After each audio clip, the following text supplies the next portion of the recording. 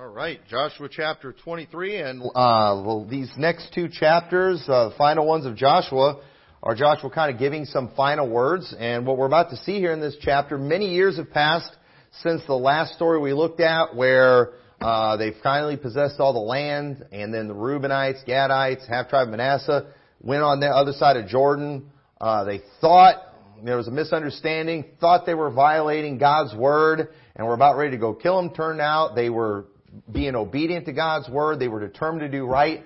These are very good years. And so Joshua, being the leader of Israel during this time, just like Moses was, he's getting close to passing off the scene. And so he's kind of giving some final instructions for these people who have been very, very blessed. And folks, this generation is so important that we, remember them, and that we remember this generation and how good God was to them. And all that God did for them, they were very significant. It's very important we remember this. And so let's go ahead and go through this chapter. And then I want to try to teach a very important concept today when it comes to the things of God. And I'm hoping I can have time to get to an article that I was recently directed to that was absolutely horrible. And this chapter kind of illustrates something very important that we need to recognize to help us from going into some of these crazy errors. So, anyway, let's get going in verse 1. It says, "And it came to pass, a long time after that the Lord had given rest unto Israel from all their enemies round about, that Joshua waxed old and stricken in age. And Joshua called for all Israel, and for their elders, and for their heads, and for their judges, and for their officers, and said unto them, I am old and stricken in age. And ye have seen all that the Lord your God hath done unto all these nations because of you. For the Lord your God is He that hath fought for you." So Joshua is reminding them that all this good that's coming on them right now is because of God. Great things have happened. Israel didn't do it. God did it. God brought them out of Egypt. God kept them alive in the wilderness. God defeated their enemies. And all these good things have been happening since they got in the land, was God blessing them, just like God said He would. God's getting all the glory, as He should. So He says in verse 4, "Behold, I have divided unto you by lot these nations that remain, to be an inheritance for your tribes from Jordan, with all the nations that I have cut off, even to the great sea westward. And the Lord your God, He shall expel them before you, and drive them from out of your sight. And ye shall possess their land, as the Lord your God hath promised unto you." So remember, Israel, they haven't completely gotten rid of all the Canaanites, and they weren't supposed to get rid of them all at once, because then the land would have gotten out of control. But God basically told them, when the time comes, when you need that land, you go fight them, and you'll beat them. I will deliver them into your hands. If you're obeying my law, if you're doing what I tell you to do, your enemies haven't got a chance. And so, yes, there's still a lot of Canaanites there.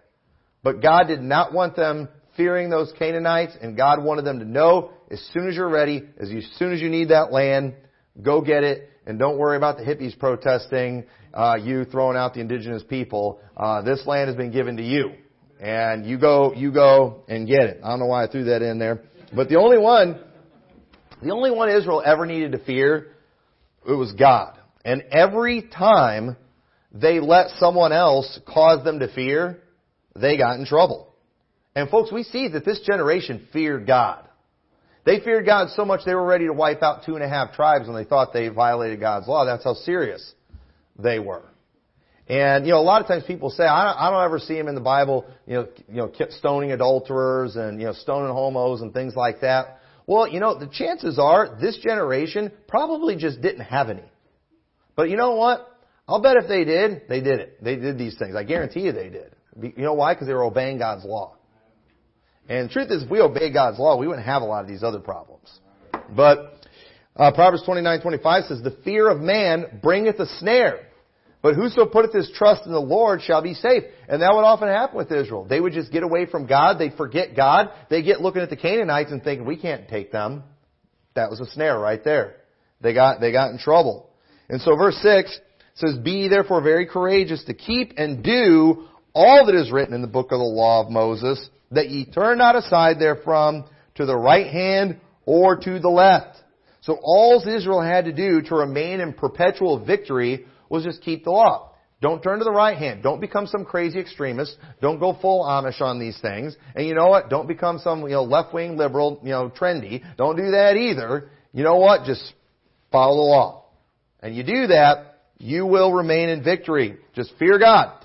And then he says in verse 7, that ye come not among these nations, these that remain among you, neither make mention of the name of their gods, nor cause to swear by them, neither serve them, nor bow yourselves unto them, but cleave unto the Lord your God, as ye have done unto this day.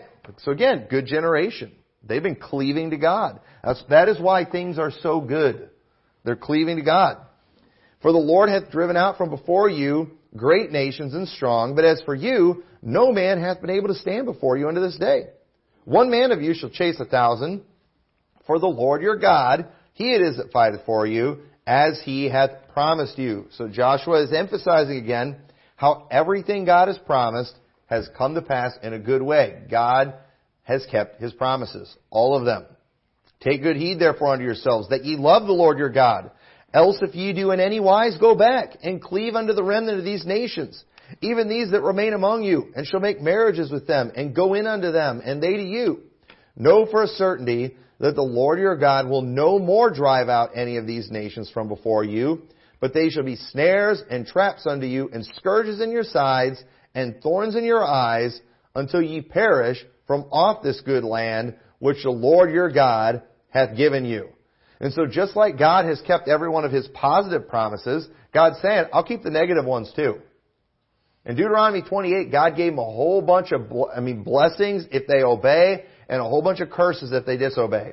And you know what? Go read Deuteronomy 28. Every one of those things that God said bad would happen to them happened in their history. But this generation, they're experiencing the good things. So this generation, verse 14 says, and behold, this day I am going the way of all the earth, and ye know in all your hearts and in all your souls that not one thing hath failed of all the good things which the Lord your God spake concerning you. All are come to pass unto you, and not one thing hath failed thereof. Therefore it shall come to pass, that as all good things are come upon you, which the Lord your God promised you, so shall the Lord bring upon you all evil things, until He have destroyed you from off this good land, which the Lord your God hath given you. I thought that they were never going to lose that land. No, God said, I'll destroy you from this land if you don't follow me. Just like I kept all those good promises, I'm keeping the bad ones too. And God, thankfully for them, God proved to them that He keeps His promises by all these good, wonderful things. I would rather learn from that than from all the bad things. But God told them, hey, just like I did all these great things for you, I'll come after you too, if you get out of line. And God kept that promise. Verse 16, but He says, when ye have transgressed the covenant of the Lord your God, which He commanded you, and have gone and served other gods, and bowed yourselves to them, then shall the anger of the Lord be kindled against you, and ye shall perish quickly from off the good land, which He hath given unto you. So now we know this generation that heard Joshua speak these words, they did follow the Lord. They did keep His promises. We'll see in the next chapter.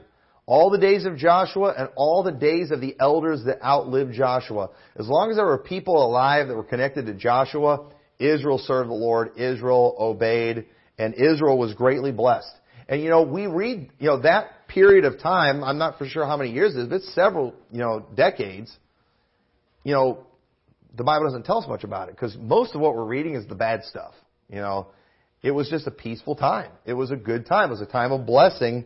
And, that's what we should want. And so something, that we know now that this generation only believed, but never saw, is that God would in fact keep every one of His promises if they didn't obey Him. Because again, this generation, when God told them, if you break my covenant, I'll drive you out of the land, they believed God, and they didn't break His covenant. But the thing is, we now can look back and see that later when a generation came along that did serve other gods, that God did do exactly what He said He was going to do. We know that for a fact, but they knew it just by faith. And so pretty much the rest of the Old Testament is watching Israel break God's law and suffer as a result of it. That's constantly what we see. We see little revivals here and there, but we never really see a generation or a period of time like this generation. This was a wonderful time to be an Israelite because they served the Lord. And so, here's a very important question that I want to ask. Now, this is going to help you in kind of theology and kind of in answering the critics sometimes. But how many times does God have to do something to prove Himself to us? And think about that. Okay? And I think we all know the answer. And if you're thinking one, you're right. God really should only have to do something once to prove Himself, right? So think about it. God proved to a generation that if you will serve me, if you will do what I tell you to do, I will bless you, I will take care of you, I will do miraculous things for you, you will be safe, you will be blessed. I mean, there won't be a barren woman among you. I'm going to bless your flocks, your herds, sickness. In fact, turn over to Deuteronomy chapter 7. We'll go there in just a minute. But many people today, when they are questioning the reality of God, they often use the fact that there is war and sickness and famines as proof that there is no God. That's what people always go to. I mean, you knock on their door, I don't believe in God. Why? I mean, you watch the news, just look at all these terrible things that are going on. A lot of times too, I talked to somebody just I think 2 weeks ago.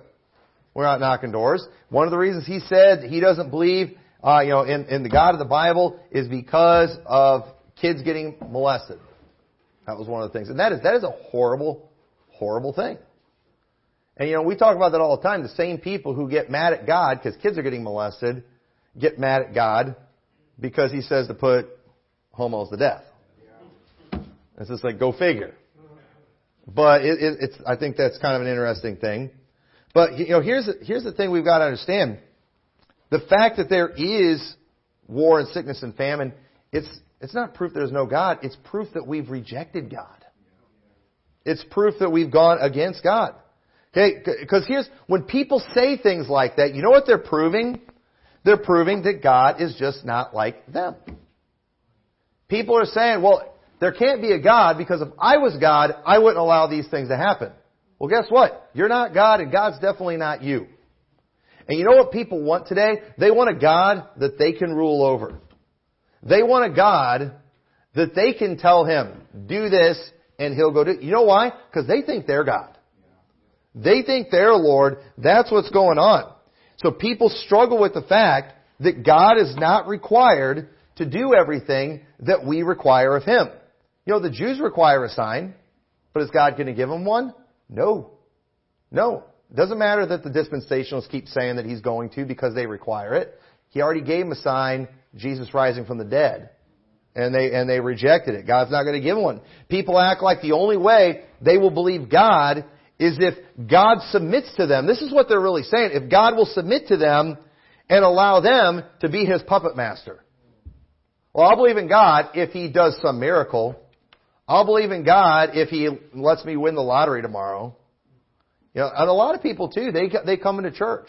And they do that. I'll serve the Lord if He blesses me. If He gives me what I want. If He makes all my problems go away. Then I'll serve the Lord. But listen, we need to understand that everything that people claim that they want God to do for them to prove He is real, God's already done for a nation and a generation. And so here's the question. How many times does God have to do it? Folks, you look at yes, I can see people looking at America and thinking something's very wrong. And folks, something is very wrong. We've rejected God. That's what's wrong. And we've got people out there saying, well, I would believe in God if He would make this place a utopia. Well, you know what? We have an example in the Bible. We have a generation where God did incredible things, where God did great miracles, where God greatly blessed them. How many times does He have to do it? How many nations? How many generations? God told us what needs to be done.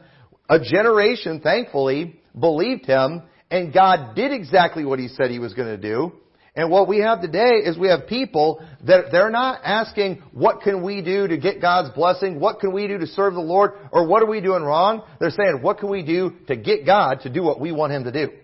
That's what they're doing. And folks, that's not right. And so the truth is, people struggle with the fact that in order to have everything that they are asking God for, they need to obey Him. That's what people don't want to do. They don't want to obey. Now look what it says in Deuteronomy 7. It says, wherefore, in verse 12, it shall come to pass, if ye hearken to these judgments, and keep and do them, that the Lord thy God shall keep unto thee the covenant and the mercy which he sware unto thy fathers. And he will love thee, and bless thee, and multiply thee, and he will also bless the fruit of thy womb, and the fruit of thy land, thy corn, and thy wine, and thy oil, the increase of thy kind, the flocks of thy sheep, in the land which he sware unto thy fathers to give thee. Thou shalt be blessed above all people. There shall not be a male or female barren among you or among your cattle. I mean, he's like, I'm going to take care of all your stuff. You're going to prosper greatly. There's not going to be a male or female barren among you. You know, we're so messed up in our country, people are trying to figure out what they can do to become barren. You know, it just proves you don't even know what happiness is. You don't even know where real joy comes from. You're following all the advertisements. You're following the television. And what they're telling you, that's what you're following after. But folks, these things right here are the things that will make you happy. And he says, and the Lord will take away from thee all sickness, and will put none of the evil diseases of Egypt, which thou knowest, upon thee, but will lay them upon all them that hate thee, and thou shalt consume all the people which the Lord thy God shall deliver thee. Thine eye shall have no pity upon them, neither shalt thou serve their gods, for that will be a snare unto thee. Folks, they could have walked right through COVID like it didn't happen. If they would obey Him, He said, those sicknesses won't come on you. These things aren't going to happen to you. Why? Because I'm going to protect you from them if you obey Me, if you follow My law. And God did this for Joshua's generation because they obeyed Him. Not because God obeyed them. And I've talked to people in the last couple of years too. That guy that was coming out and harassing us when we were over in the old building, when we were still having service, he couldn't understand, why we were still believing in God when COVID and everything was going on. And it's just like, because if He was God, He wouldn't let pandemics happen. And we're all sitting there thinking, I can't believe this pandemic's not a lot worse than it is, considering how wicked our country is. But this guy thinks we shouldn't serve God because God's not doing what He wants God to do. That's not how this works, folks. But you understand, that's what people are demanding when they say these things. Do you realize how arrogant of an attitude that is? To question God because things aren't going the way you think they should go. And it just proves these people haven't studied the Bible. When you see the wickedness that's going on in our country, you should be asking yourself, why are we still here? But that's not where people are at today. You know why? Because they want to be God. And so God blessed Joshua's generation because they obeyed Him, not because God obeyed them. And this generation is proof that, but what we're seeing today is wicked people, like in Romans 1, demanding that they be God and that God submit to them because they hate God's law. And in John 3:19, what does it say? And this is the condemnation, that light is come into the world, and men love darkness rather than light, because their deeds were evil. For everyone that doeth evil hateth the light, neither cometh to the light, lest his deeds should be reproved. But he that doeth truth cometh to the light, that his deeds may be made manifest, that they are wrought in God. So, right there, it just shows that, the truth, it's there, it's out there, but people, they're turning away from it. Okay? And listen, folks, we've made some noise in this town, all right? We've gotten attention in this town, through the online stuff, through all of our door knocking and things. And let me tell you, we're a light shining in this town, but you know what? A lot of people are turning away from it. You know why? Because their deeds are evil.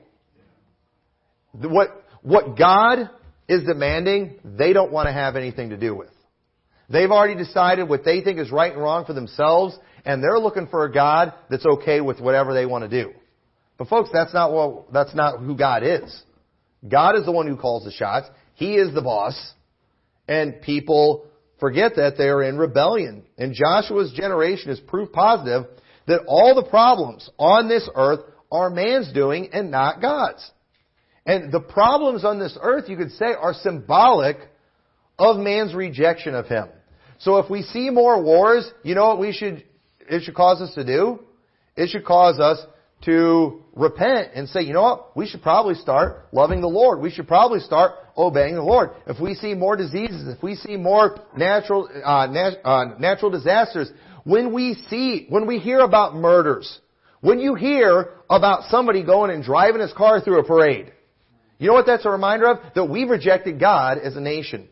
When you hear about the child molestations and all the perversion that's going on in this world, that is not a sign that God's not on the throne. That's a sign that we've rejected God and judgment is on this nation.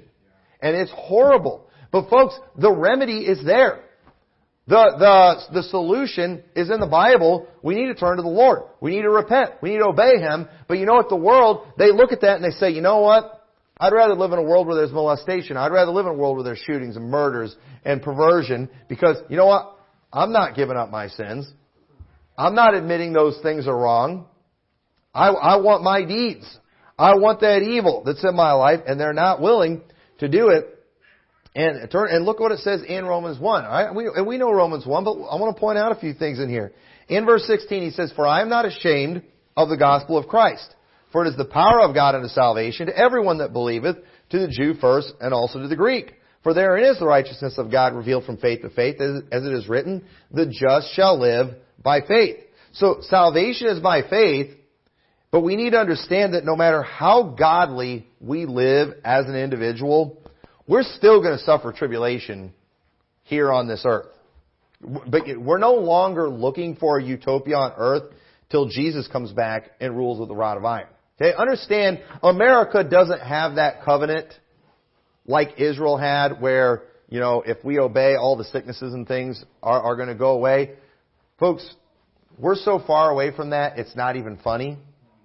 And we can't do it. And that's why, as Christians, we want to be saved, and we just trust God through tribulation. And folks, you want to know when the tribulation started? It started in Jesus' ministry. What did He tell the disciples? In the world you shall have tribulation. Paul told the Thessalonian church, we've been appointed to tribulation. He said it happened, and it's going to happen. It's what we've been appointed to. You know what? The entire church age is tribulation, you could say. That's what it is. But you know what? We still have peace. Why? Because we have a spiritual peace that passes all understanding. That's actually even better. And we're not looking for a utopia here in this earth. You know what we're doing? We're looking at a world that has rejected God. The one nation that did do it right for a little while ended up messing up and got completely destroyed. And God's not looking for another physical nation to raise up. God's got a spiritual nation that lives among this world. And we're supposed to be advancing that spiritual kingdom. And that's why, we're not looking to go, move out west, get a compound somewhere, and just, have a commune there, whatever. Which, let me tell you, sometimes that sounds like a good thing. I mean, anybody ever feel like doing that sometime? Let's go find some place out west. Let's all go move out there and just, hey, if you feel that way sometime, you're not wrong at feeling that way, but at the same time, or you're not bad for feeling that way, but we can't do that. Okay, we can't do that. I want to do it too, but we need to make a difference, folks. We need to be a light. We can't take the light out into a wilderness. I'm sorry. I want to. I'd love to lead y'all out there. Do like what was his name? Joseph Smith. The Oregon Trail, all that stuff. No, we're not going to do that. But verse 18 says, "For the wrath of man is revealed from heaven against all ungodliness and unrighteousness of men who hold the truth in unrighteousness." Let me just get sidetracked here too. Even if we did do that, even if we went and we started our little utopia somewhere, we just took over some state and it was all of us. Did you know that we would eventually mess up too? You know why? Because we've not been called to do that. So it would only work for a little while. We'd have a good vacation, and then pretty soon, our nature would kick in, and it would be just like everything else. So, because I saw some of your faces. You all look like you're going to do it anyway, all right? But anyway, verse 19. Because that which may be known of God is manifest in them, for God has showed it unto them. For the invisible things of Him from the creation of the world are clearly seen, being understood by the things that are made, even His eternal power and Godhead, so that they are without excuse. God has proved Himself to mankind. But understand that just because some wicked person who wants to be God's puppet master, can't get God to do His bidding, did you know that doesn't mean God hasn't proved Himself to them? Because isn't that what we have? We've got all these people out there saying God can't be real because watch. All right, if God's real, all right, Lord, strike me with a lightning bolt. As if they can control God. That's not how these things work, but yet that's what wicked people do. And it says, because that when they knew God, they glorified Him not as God, neither were thankful, but became vain in their imaginations, and their foolish heart was darkened. They just didn't like who God was. Okay, all right, fine. I see what God said to do, but I don't want to do that. And, I'll bless you, I'll give you good things. I'm still not going to be happy. I want what my flesh wants instead of what God wants. And then it said, professing themselves to be wise, they became fools, and changed the glory of the uncorruptible God into an image made like to corruptible man, and to birds and four-footed beasts and creeping things. Wherefore God also gave them up to uncleanness through the lust of their own hearts, to dishonor their own bodies between themselves, who changed the truth of God into a lie, and worshipped and served the creature more than the Creator, who is blessed forever. Amen. And you know what? Everybody thinks that for God to be real, He has to be like them. You know what? Because everybody's got an idea of what God is in their mind, and then if that God doesn't do what they want, because their God that they've come up with in their mind would make all their problems go away. But He's not doing that. Well, therefore God can't be real. Well, your God definitely isn't real. The one that serves you, the one that you are Lord over, He definitely doesn't exist. But let me tell you, the King of Kings and Lord of Lords does exist. And you better do what He says to do. You better get on His program and stop looking to get Him on your program. That's not how these things work. So, verse 26, for this cause God gave them up unto vile affections, for even their women did change the natural use into that which is against nature. And likewise also the men, leaving the natural use of a woman, burning their lust one toward another, men with men, working that which is unseemly, and receiving in themselves that recompense of their error, which was meat. And you know the rest of this passage. It goes on talking about all the horrible things that people did. Why? Those things are all a symptom of a people who rejected God. And we're seeing all these things running rampant in our nation today. Why? Because our nation has rejected God.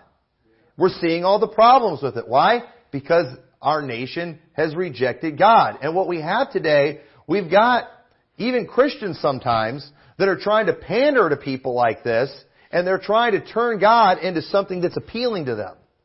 Not realizing, no, these people have rejected who God is. They don't want the God of the Bible. They've come up with a God in their own mind that does their bidding. That they are Lord over. They are the God in their mind. And some people are flat out saying that.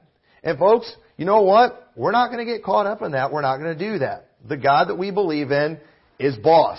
What He says goes, and what He says, a lot of people don't like. What He says is not politically correct. What He says will get you strikes on YouTube. What He says is going to make you hated many times.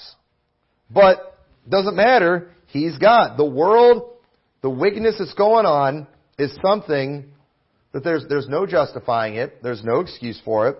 These people are responsible for their sins.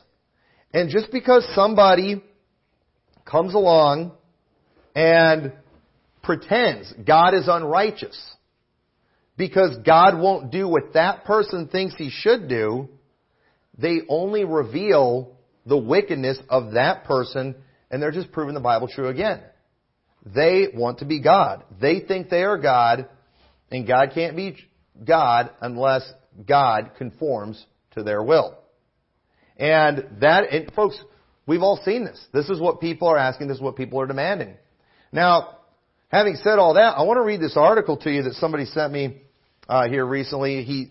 They sent me an article on something else, and I looked at their website, and I was looking at some of the articles, and I was like, okay, just reading the titles, I'm like, this person is clearly off his rocker. And I read this one article in particular, and it got my attention because the things that are stated in here, it's kind of dangerous, right? The way these things are worded. You're going to hear some of this stuff, and you're going to think, well, he's making a really good point here. But when you stop and, think about the Bible whole, he's doing exactly what we've been talking about tonight. What this person here is teaching about hell, they have the exact same mindset that we've been talking about. They're denying the God of the Bible because he's not like him. Because God doesn't think the way he does. And I want you to read, I want you to listen. So the title is, If Hell is Eternal, God is not just, nor loving, nor merciful. Okay? Now, okay, by whose standard? Okay, and let me give you a little spoiler. By his standard. Because this guy is his own God. Or he thinks he is Lord over the Lord. Okay, folks, the standard is right here. If this standard here says eternal punishment, then guess what is just, loving, and merciful? This right here. Yeah, I don't understand it. Oh, like people who don't understand why men can't be with men and women can't be with women? The Bible must be bad. God must be bad because he says no to that. That's the reasoning that we're going to use. Hey, now listen. I don't like the idea of an eternal hell. I'll admit that. But the Bible teaches it. So guess what I have to do? I've got to accept it. Oh, I don't completely understand it. I don't have to. I'm not Lord. I'm not God. So, right there, that title shows you who's God of this person's life. And then he says, the more that I meditate on the topic. Okay, well, you need to get your head screwed on straight. Maybe read what the Bible has to say. The more convinced I become that those who adhere to a belief in an eternal hell have not really thought about the topic to any real extent. I think about hell a lot. I don't really like thinking about hell, but sometimes I do it anyway because I need to, because it's a good motivator to get us busy. So he says justice. The Bible plainly teaches that any sin is enough to be sent to hell, and he leaves some references. In light of this, the idea that hell is eternal for everyone makes the punishment so excessive as to be an infinite perversion of justice. The punishment does not fit the crime, no matter what the crime is. And again, by whose standards? And here's the thing too. Are you sure you, as a sinful man, have a proper understanding of just how bad sin is? Are you sure that you, as someone who's never been in the physical presence of a holy God, understands holiness, righteousness? Are you sure you even completely get that? I seem to believe, I got to have this belief that if we could see God in the flesh in this condition, it would kill us. Why is that? Because we're sinful beings. So you know what? If God tells me something and I'm just like, I don't completely understand that, I'm just going to believe Him anyway. Even if it doesn't go along with, my feelings. He says, the God who punishes a being which had no choice in coming into creation with infinite, unending agony for mere decades of sin is not a just judge. Yet somehow, this ridiculous excessive punishment is justified under God's eternal hatred of evil or some other navel-gazing philosophical nonsense. It is assumed that somehow, some way, God can be justified for burning a human being forever because it is assumed that the Bible teaches that, and God must be just in all that He does. Well, the Bible does not teach that, and under no circumstance can someone burning forever be justified. And I want you to notice something, too, that he says in there, like burning a human being. Okay, well, you know what? Remember what God said to the first human being when he rebelled against Him? He said, "Dust thou art." Dust thou art. Well, it's a life. It's important. And I agree. life is very important. In fact, it's so important that if any of us were to go and to take someone's life, you know what? Our life should be taken. That's what the Bible teaches. Okay? But understand that it was God that gave that life, not us. And that's why we have no right to take it. We have no right to take somebody's life from them unless it's something that the Bible calls for. We have no right to do that, but can't the Creator do what He wants with His creation? Isn't that what we read about in Romans chapter 9? I mean, is the clay going to say to the potter, why hast thou made me thus? I think Paul's dealt with this kind of reasoning before. You know, the Bible, people like this have always been around. And so, understand that I get it, and we should value each other and value life. But compared to God, just understand, we're dust. And God wasn't saying that out of hatred for Adam. God wanted Adam to realize, hey, do you realize who you are and who I am? I made you. I made you from the dust. And there's a lot of it on this planet. Don't you go rebelling against me. But you know what? He did it anyway. And guess what? That's all we are. And that's all we're going to go back to, folks. Eventually, we're going to go right back to dust. And yet we think we can just disobey God. We think that we can question what God's Word says. We think that we can go to God and say your punishment is too excessive. It's too extreme. I'll be the first one to say, I don't completely get it and I don't completely understand it. I'll admit that. But I also don't have to. I'm just going to believe what the Bible says about it. And you know what? I'd love nothing more than to be wrong on that. But I'm sorry, I'm not just seeing it in the Scripture, but this kind of reasoning he's using here, this is the exact same reasoning that the Romans 1 crowd uses. So, this is ridiculous. So he says, right about now, someone has begun to say, well, it makes no sense to us, but God's thoughts are higher and better than ours. Yep. That's exactly right. I don't know what's so hard about that. Why don't we just trust God? Because I promise, when that time comes, we will understand it someday. We'll understand it someday. But in the meantime, I'm not going to question it. I'm definitely not going to challenge it, and I'm not going to take any chances on it. I'm going to let these things motivate me. So there's 2 points. One, then God should be infinitely more merciful than we are, not crueler than even the cruelest of our species can comprehend to be. And 2, this is an inherently flawed argument because our sense of justice is to a great extent given to us by God. How are we to be blamed if we are given a sense of justice that would make an eternal burning seem utterly excessive and then are expected to violently suppress that sense in order to justify the unjustifiable? And again, this is ridiculous what he's saying right here, because he's saying, that our sense of justice was given to us by God. Well, I get that to a certain extent, but you understand how perverted our judgment often gets on these things? I mean, folks, we live in a world today where people get offended if you put to death a serial killer. There's people out, that guy who just ran his car through a parade, if they try to put him to death, there'll be people protesting his execution. You realize just how perverted our, the justice in our mind can get? So this is horrible reasoning right here. And he's not using Scripture to prove anything. So he says, I lost my spot. So he says,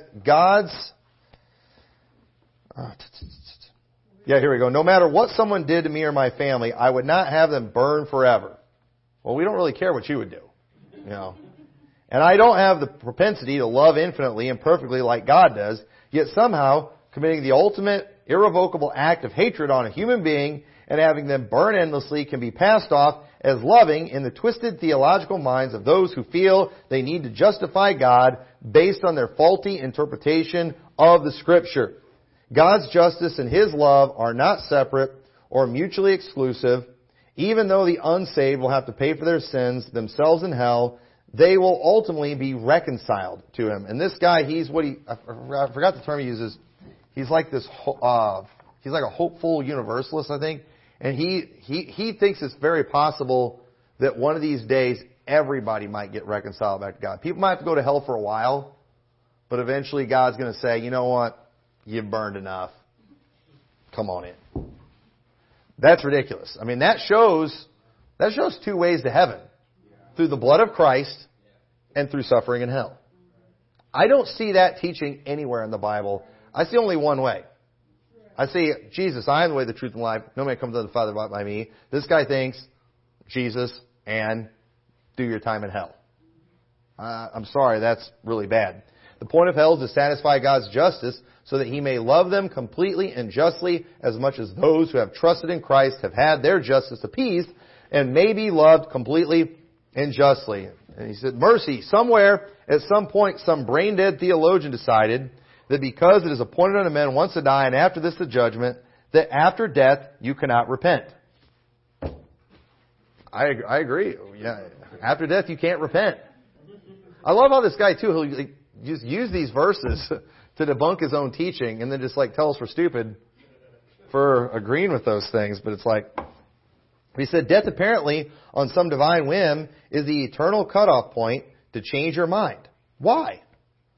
The fact that there will be a judgment. Listen, this is why it was so important that Jesus rose from the dead. This is why it was such a big deal. Because when you die and you go to hell, that's it. There's no coming back from that. And when Jesus rose from the dead, it was a super big deal. Because nobody else is going to do that.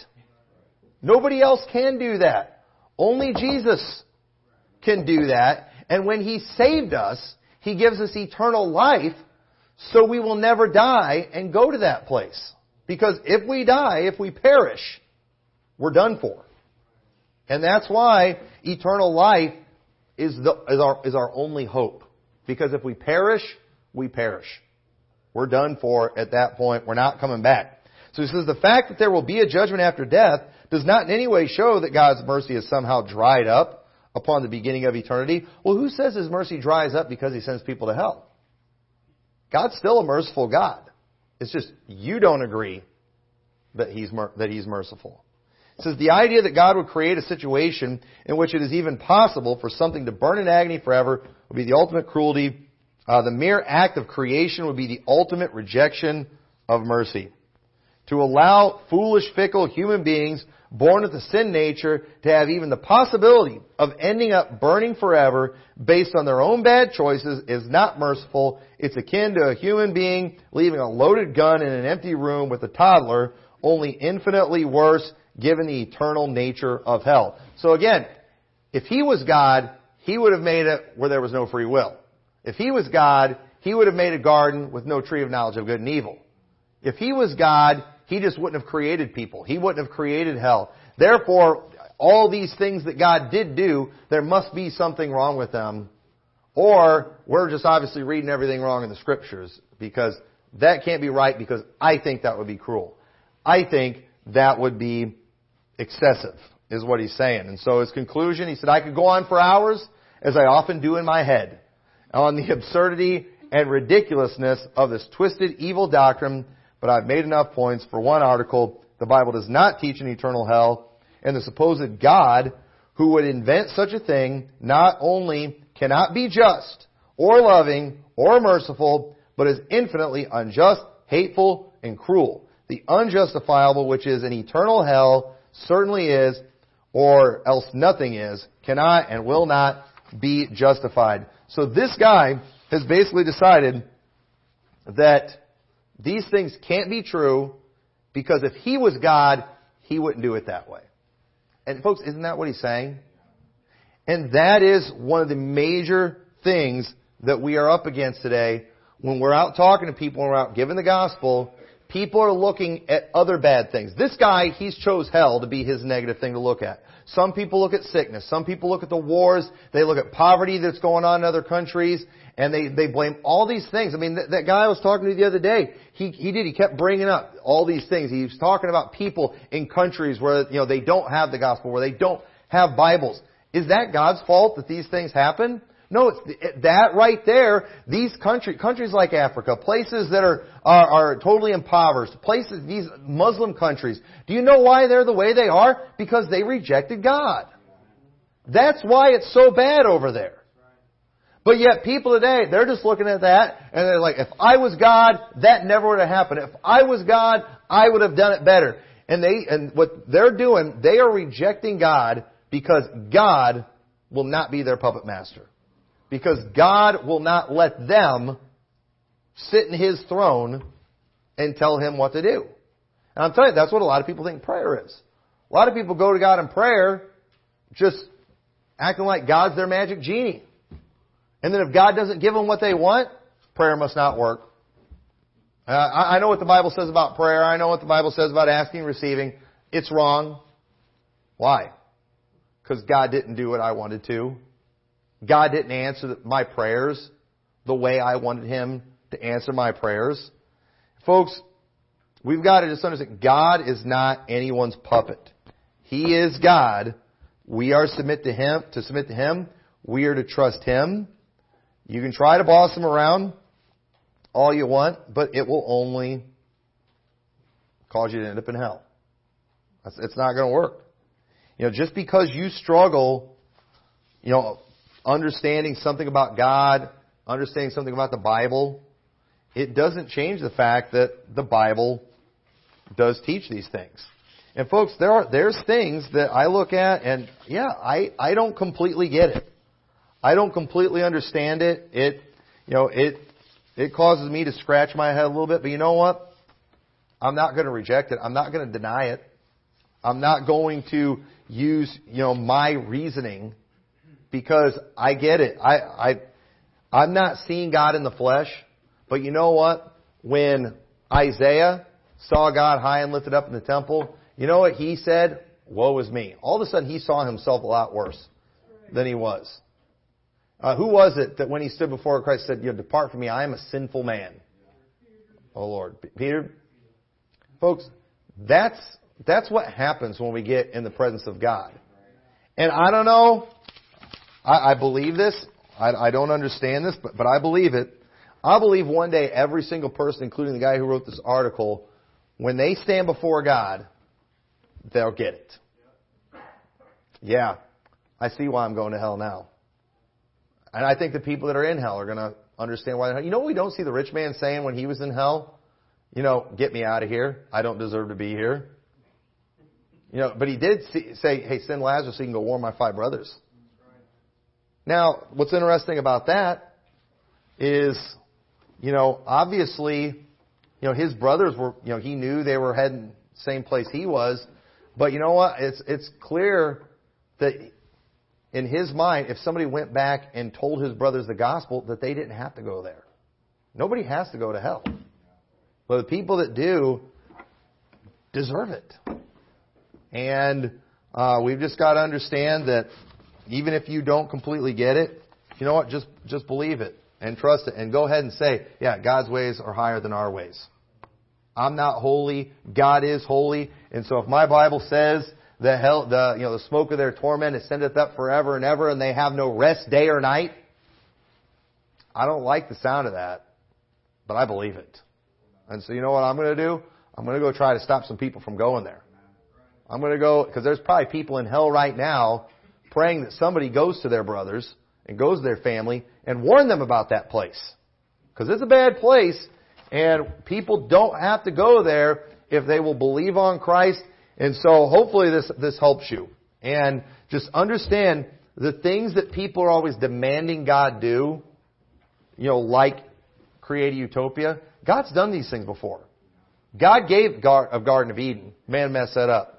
God raised up out of a wicked world a godly nation with great blessings and no problems. God already did that. All the problems that we have today are a result of man rebelling and rejecting God, and yet still demanding that they be Lord over God. That's not how that works. And so I hope this will help. Let's pray, dear Lord. I thank you so much for your word and the instruction that it gives. And I pray, Lord, you'll help us to learn from these examples, to learn from this generation. Lord, you kept every one of your promises for these people. And Lord, it's a reminder you always will. And Lord, I pray you'll help us to just trust what your word says, Lord, and we don't understand it. Lord, we'll just follow it anyway, just by faith, because we believe what you say. And Lord, I know there's so many things that we'll probably never understand till we get to heaven, but I pray you'll help us to just be faithful, not to question them. Help us not to try to tell you what to do, but to look for what you want for us and let you be Lord. In your name we pray. Amen.